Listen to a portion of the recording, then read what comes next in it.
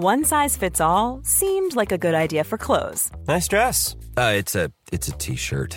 Until you tried it on. Same goes for your healthcare. That's why United Healthcare offers a variety of flexible, budget-friendly coverage for medical, vision, dental, and more. So whether you're between jobs, coming off a parent's plan, or even missed open enrollment, you can find the plan that fits you best. Find out more about United Healthcare coverage at uh1.com. That's uh1.com. Hey, I'm Ryan Reynolds. Recently, I asked Mint Mobile's legal team if big wireless companies are allowed to raise prices due to inflation. They said yes. And then when I asked if raising prices technically violates those onerous two-year contracts, they said, "What the f*** are you talking about, you insane Hollywood ass?" So to recap, we're cutting the price of Mint Unlimited from $30 a month to just $15 a month. Give it a try at mintmobile.com/switch. $45 up front for 3 months plus taxes and fees. Promo rate for new customers for limited time. Unlimited more than 40 gigabytes per month. Slows full terms at mintmobile.com.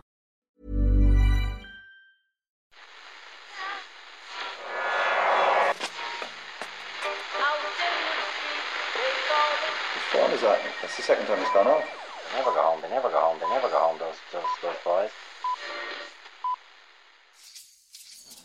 That's... Yeah, they have asked for that, really. You can laugh. That was the World Cup. I'm a little bit of an idealist, but having said that, I want to be like me. You don't know what you're talking about. What did you know? I managed to stay alive for 6 years. I'm going to leave it there. I'd say it to your face, not say it to you now. Come down Swanfield and we'll see them, won't we? What you doing down here, you shawny man?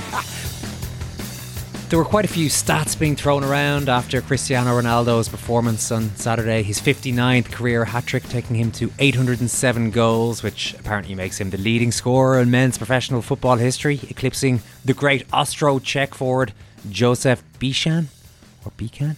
But the real impact of this performance was how he made the supporters feel at Old Trafford. One high-profile supporter in particular, "Here we go," said the recently retired legendary NFL quarterback Tom Brady before the match. "Ronaldo versus Kane. I might fist pump if you score, Harry, but I'm riding with Man United today." Barely 24 hours after the match, Brady, still drunk on the intoxicating atmosphere at Old Trafford, tweeted, "These past 2 months I've realised my place is still on the field and not in the stands. That time will come, but it's not now. I love my teammates and I love my supportive family. They make it all possible. I'm coming back for my 23rd season in Tampa. Unfinished business, LFG." You're welcome to Monday's Second Captain's Football Podcast. Hi, Ken. Hi, Owen, how are you?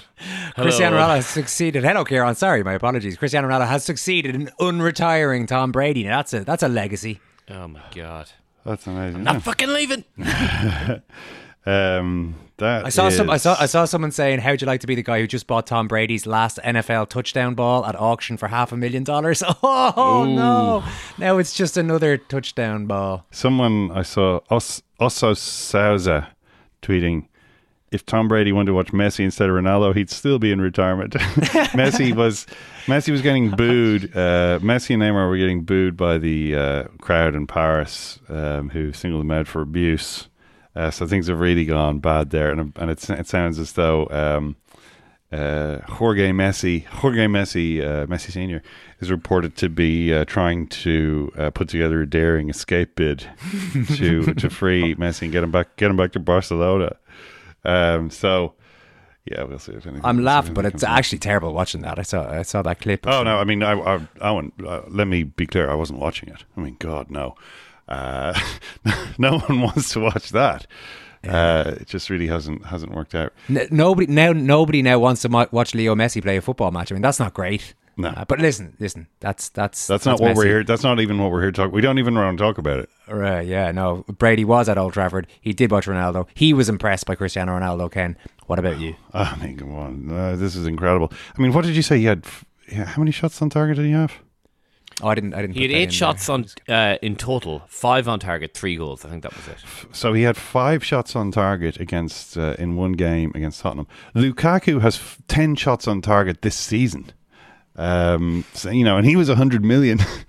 This was a pretty good performance by Ronaldo. I can't. I mean, there's no other way to put that. I mean, the first goal, I think, Eric Dyer obviously should probably try and stop him somehow. Lloris maybe should try and move his feet and try and save that ball.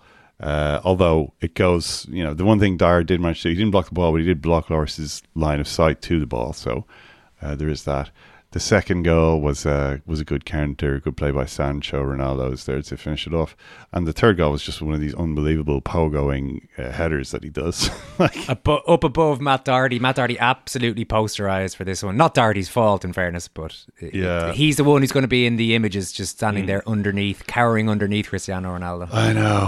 And it was an absolutely phenomenal header. Absolutely phenomenal, and this was too much. It was a weird game because Tottenham sort of kept equalising, and I thought we're going to go on to win the game. If they won the XG, I think comfortably. Once again, Tottenham have made a good habit of winning the XG under Conte. I saw Charlie Eccleshare had a tweet about them. Tottenham's last 15 games: win, loss, win, loss, win, loss, win, loss, loss, win, loss, win, loss, win. Lost. So that's good. It's a good sequence, at least in terms of what it suggests for the next game. But it's just they just kept letting in these sort of goals. They just had no answer ultimately to Ronaldo.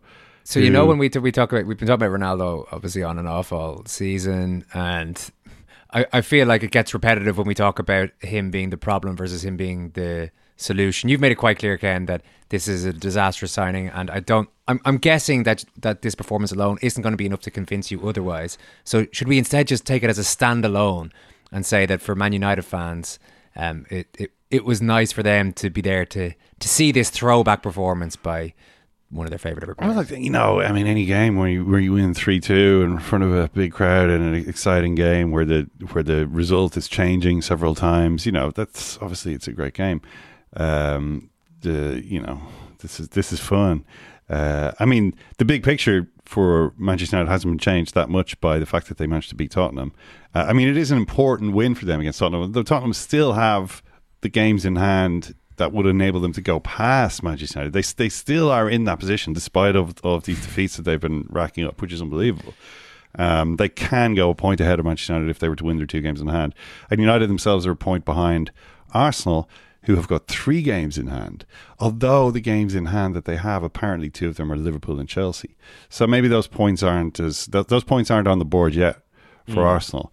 But when you look at what Arsenal have done, Arsenal were playing yesterday and really had a really good performance again, and Iran, they really seem to be a new team now. Although these sorts of things. I've said that, but I'm reminded immediately of Rangnick's quote after the game was I thought extremely funny, because he was like, after the game they were like, do you think you can go on and win the Champions League? And he goes, this is what I love about this club. Sunday, I almost felt like we were at a funeral. The Sunday, by the way, it was the Manchester City. I felt like we were at a funeral, that it was already dead, the end of the decade or whatever. I felt like it's the worst team I ever coached. That was when they lost 4-1 to Man City. And after the 3-2 win against Tottenham, we're discussing our chances to win the Champions League. It is a fair point. Ask me that question if we reach the final of the Champions League. Then ask me that question. Right now, I don't really think it makes sense. But that's his perspective. The question I would have is, does he really understand Manchester United? Yeah. Does he? Is he in the club DNA? That's my big question now. Yeah. When Manchester United have the wind in their sails, then who can stop them? And Cristiano Ronaldo, having inspired Tom Brady, is he going to take inspiration from Tom Brady? And play on until the age of 46 for the Glazer family? A great sports owning dynasty that isn't afraid of, the encroachment of old age. Is it time for United to act to tie him down for another year beyond the current? He's got another year left in his contract, but if he's in this kind of form, the big guns will be the big guns won't be circling. Big guns don't circle. You know what I'm trying to say here? Is it time to maybe think about extending that? Or I have a feeling you think it's not. Well, it's clearly it's not. I have said that if they don't make it to the Champions League, the one silver lining should be that Ronaldo will maybe go to Miami, or I don't know what his plan is. Maybe he'll score 100 goals for 15. That was one. There's these these Ronaldo stats. Like I found this happening a lot when I go on Twitter or whatever, and I find these like what is it? There's this the propaganda machine behind Ronaldo. There's this account called @TotalRonnie. That for some reason Twitter seems to think I want to see every time I look at every time I open it. We all have those ones, yeah. There's a stat from Total Ronnie, who's always telling me, "Oh, Cristiano Ronaldo's goal was his 6,000," or I mean, what was the one he had the other day? Something like only Rafael Varane and Sergio Ramos have had more clearances in the Champions League than Cristiano Ronaldo years 2008 to 2019. And like all of these tweets have like 20,000 likes somehow. You know what I mean?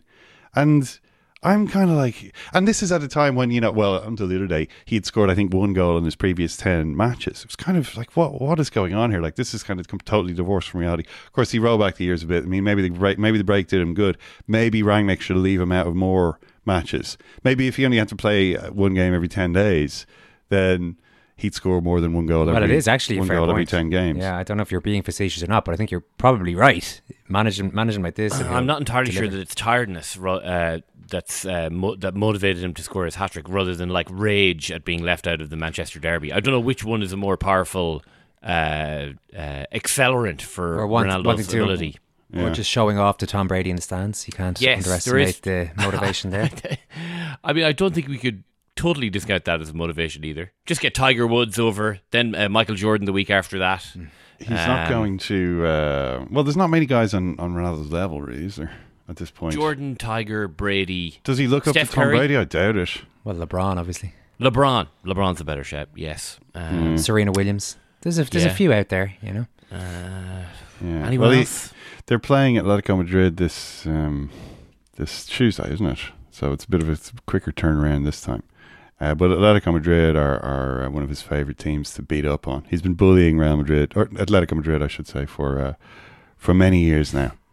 And who would put it past him doing it again this Tuesday? Chelsea against Newcastle again. One of the more dispiriting occasions in English football history. Dispiriting? Well, I don't know. How do you mean dispiriting? Dispiriting, I suppose, would imply that your spirits are high going in, and then you're taken down a peg or two. Well, I mean, like we kind of knew that this story before the game. It wasn't like anything happened in the game to make me to turn my stomach, more than. I mean, there was this chant from the Newcastle fans.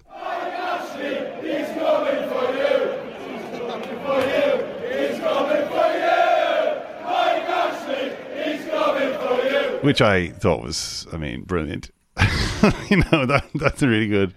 I just thought Chelsea, until the other day, the king of the jungle. And now they lie stricken on the savannah, and Mike Ashley is circling overhead. Mike Ashley is circling.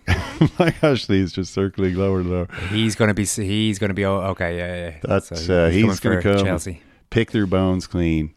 That is one possible future for Chelsea. I did think that was funny from the Newcastle fans, more so than some of the other stuff about like boasting about how rich they are and waving Saudi Arabian flags. But like again, none of that was new from the Newcastle fans either. We know this has been their approach to it. Yeah. Very brash, sort of. We've got Pep Guardiola cutting the grass and all that. Lovable Newcastle fans, but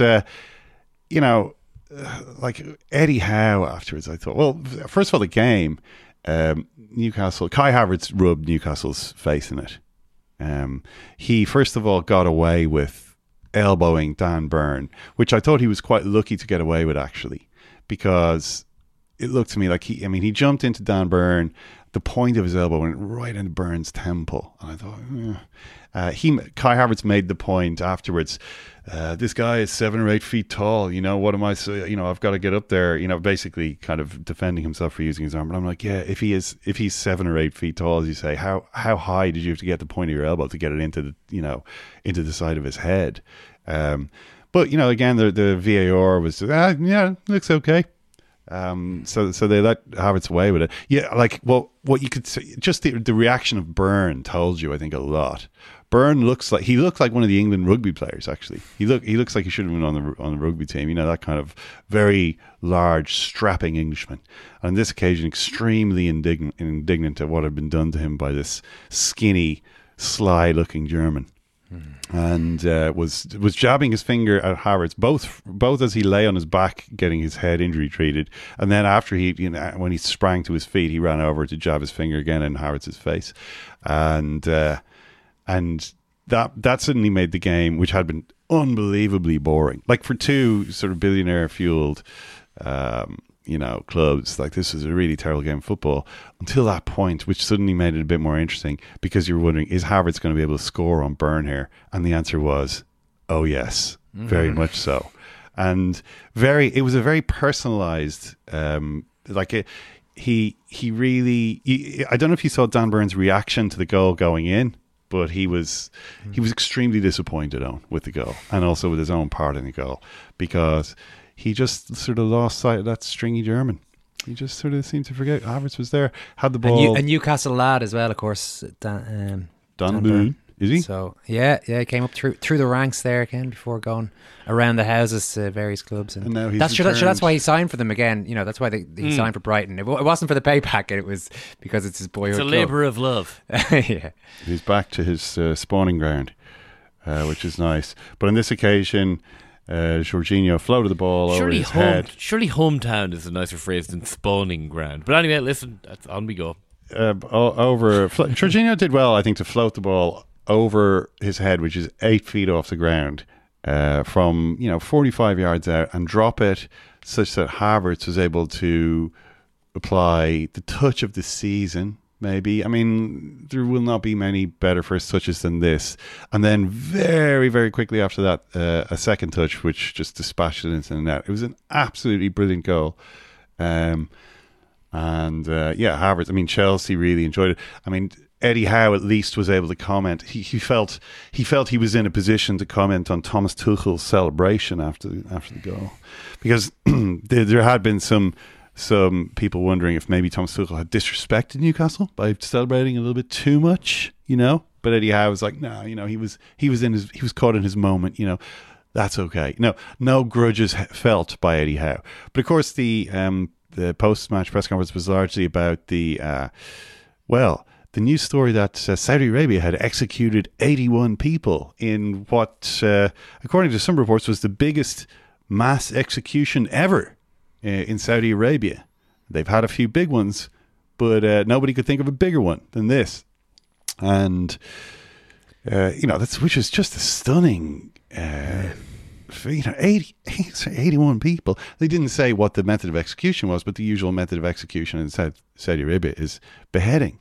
So this is a really gruesome story. I mean, when you consider what had been happening over the weekend with Chelsea suddenly thrown into this kind of chaos by their owner being sanctioned, and Newcastle's ownership, of course, is under the spotlight because Newcastle are evidently a soft power project by another. And this was pointed out to Eddie Howe, I think, wasn't it, by the BBC journalist who played the audio of it last week? Yeah, that was when he was effectively asked, "Are you concerned? Does it mean that Saudi Arabia could be looked at as well at some point?" And he said what we're probably going to hear him say now again.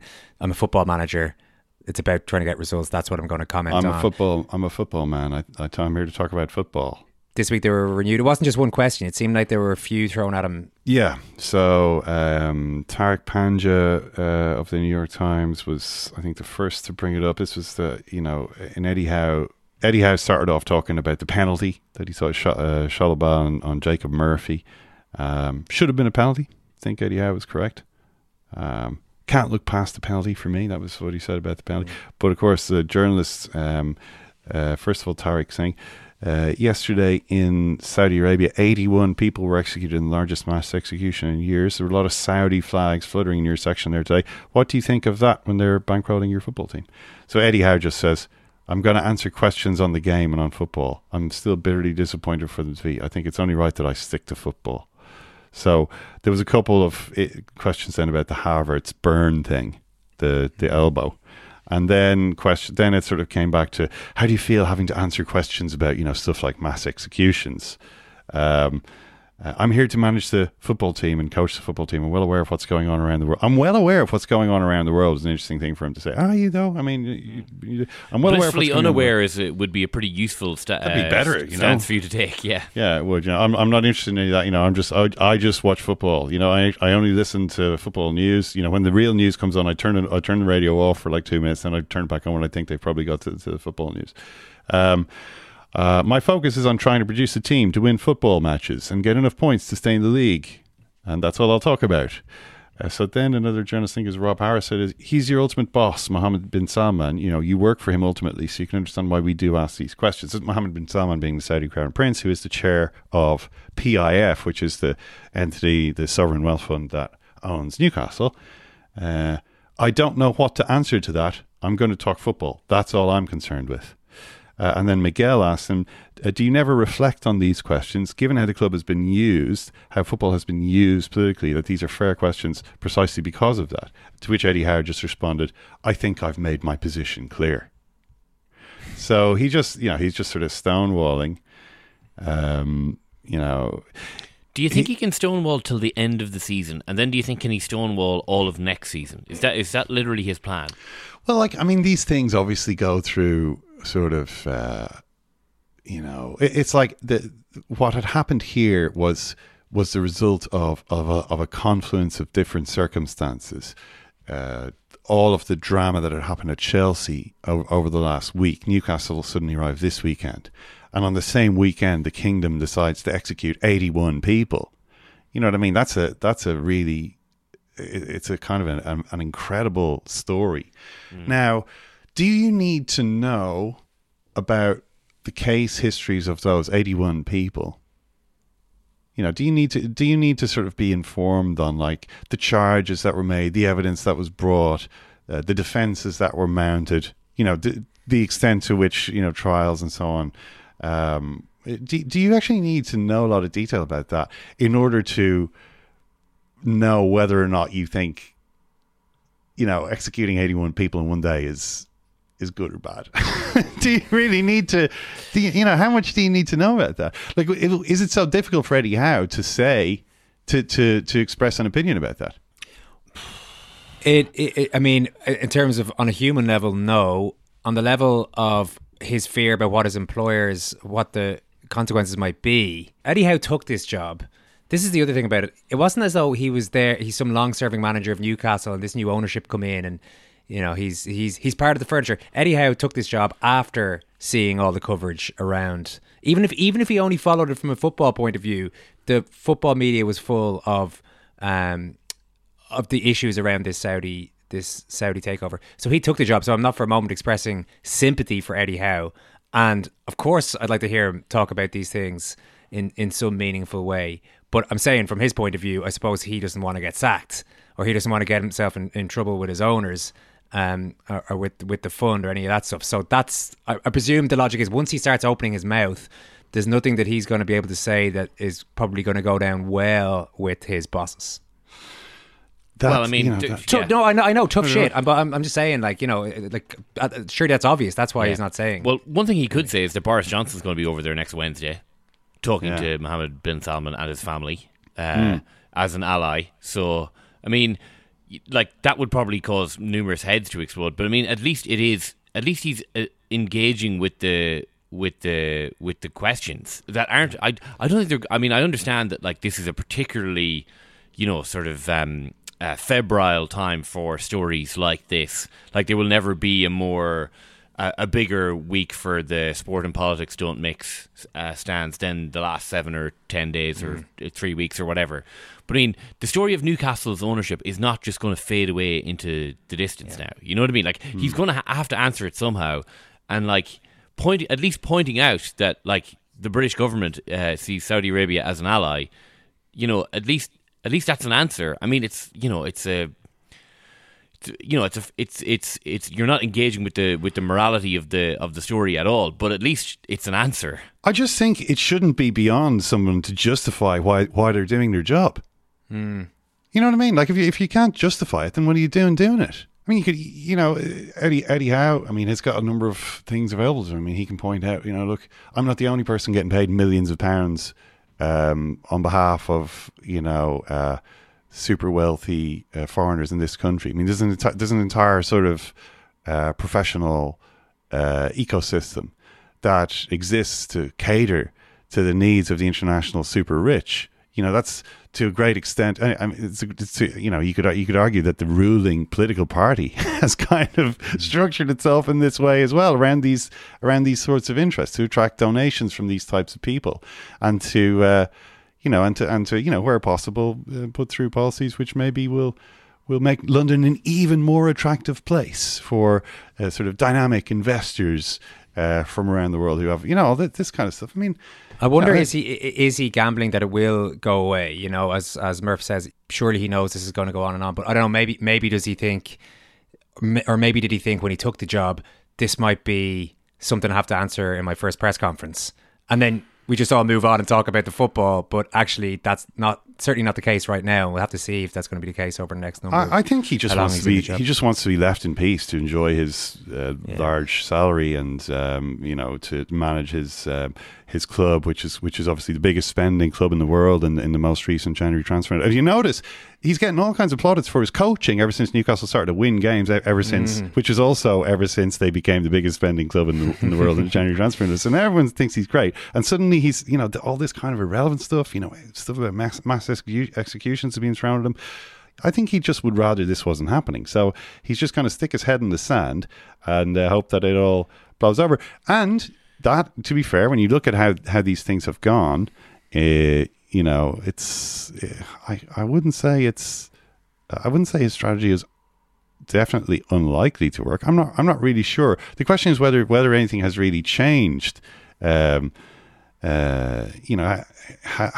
there been like a real sort of sea change on this, or is this just a kind of a temporary squall which they've just got to get through, and then everyone will just kind of go back to treating it as a normal situation? I think the comparison is with Tuchel as well, isn't it? Who people seem to be more and more impressed with. That's the sense I'm getting, certainly from the journalists who are dealing with him over the bigger topics. There was that.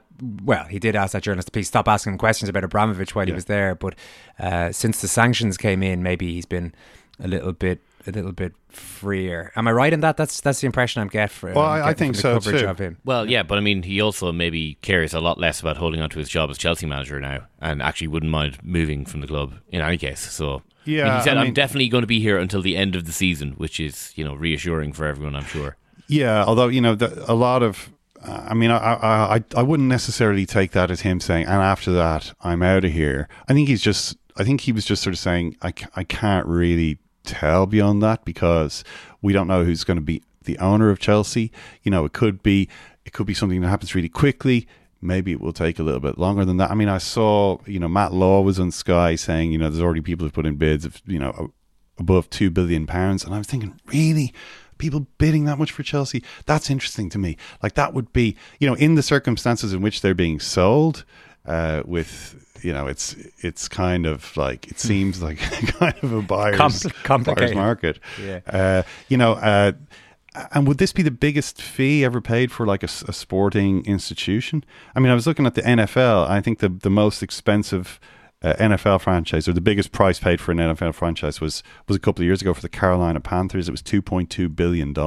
So this Chelsea, if it was above £2 billion, would be well in excess of that. But with the Carolina Panthers, okay, they're not exactly. I guess these aren't the biggest. They're not like Chelsea in NFL terms. You know what I mean? But the great thing about an NFL franchise, which makes them such a great thing to own, aside from all the prestige and all that stuff that like people is the real reason why people own them, is that you can make pretty accurate predictions of how much money they're going to be making in 3 years, in 5 years. You know what I mean? It's like it's a pretty stable economic environment they're in. You don't get relegated. Yeah, there's lots of upside, but you can also there's a fairly clear baseline. You know what I mean? You know what you're going to be making, and if you do well, you could make more. But with Chelsea, that isn't really the case. I mean, Chelsea is like a chronically money-losing entity, like has been throughout its history. Remember when Abramovich took it over? It was because it had been Chelsea had become so weighed down with debt under Ken Bates that they were close to collapse. So Abramovich was able to take it over pretty much for the price of the debt. And ever since then, they've been running pretty much at a loss. I mean, they haven't made losses every single year, but when you look at it over the period of the nearly 2 decades of Abramovich's ownership, he's put in more than £1.5 billion of owner financing. So, that works out at 70, 80 million a year, which is, that's what Chelsea are used to. So it's quite different from the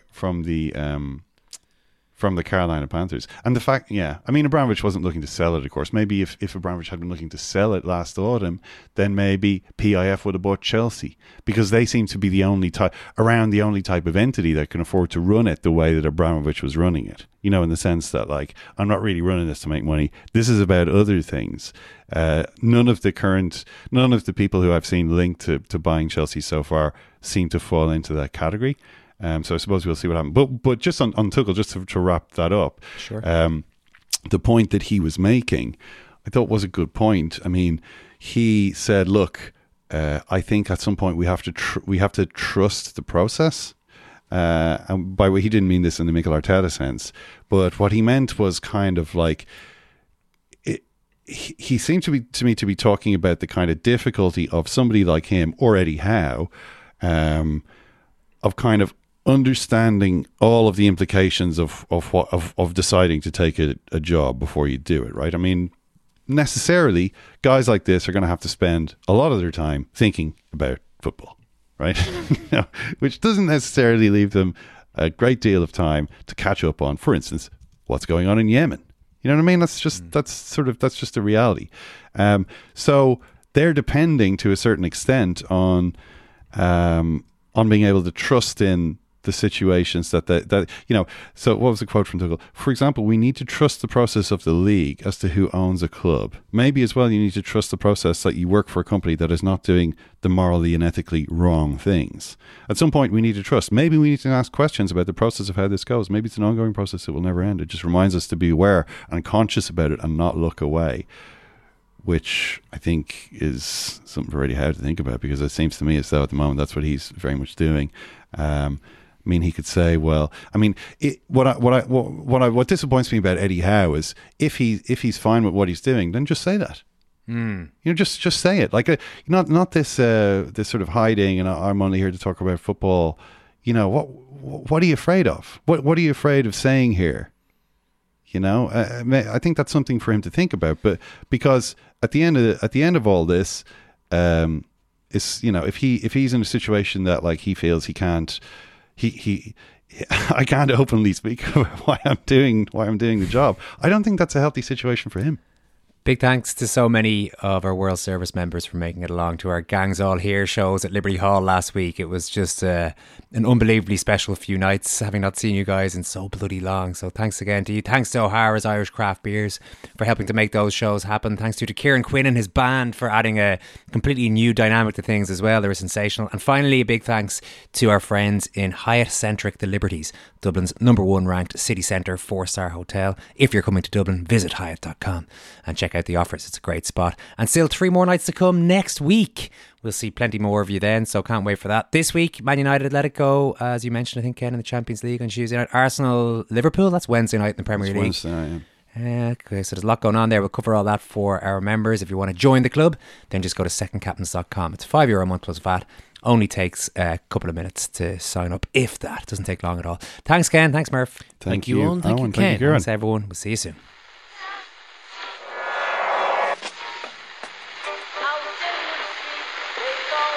What is that? That's the second time it's gone off. They never go home, those boys. It is not war and death and famine. It's not that at all. It's the opposite of that. It's to persuade us of the world outside of that. That's why sport's important.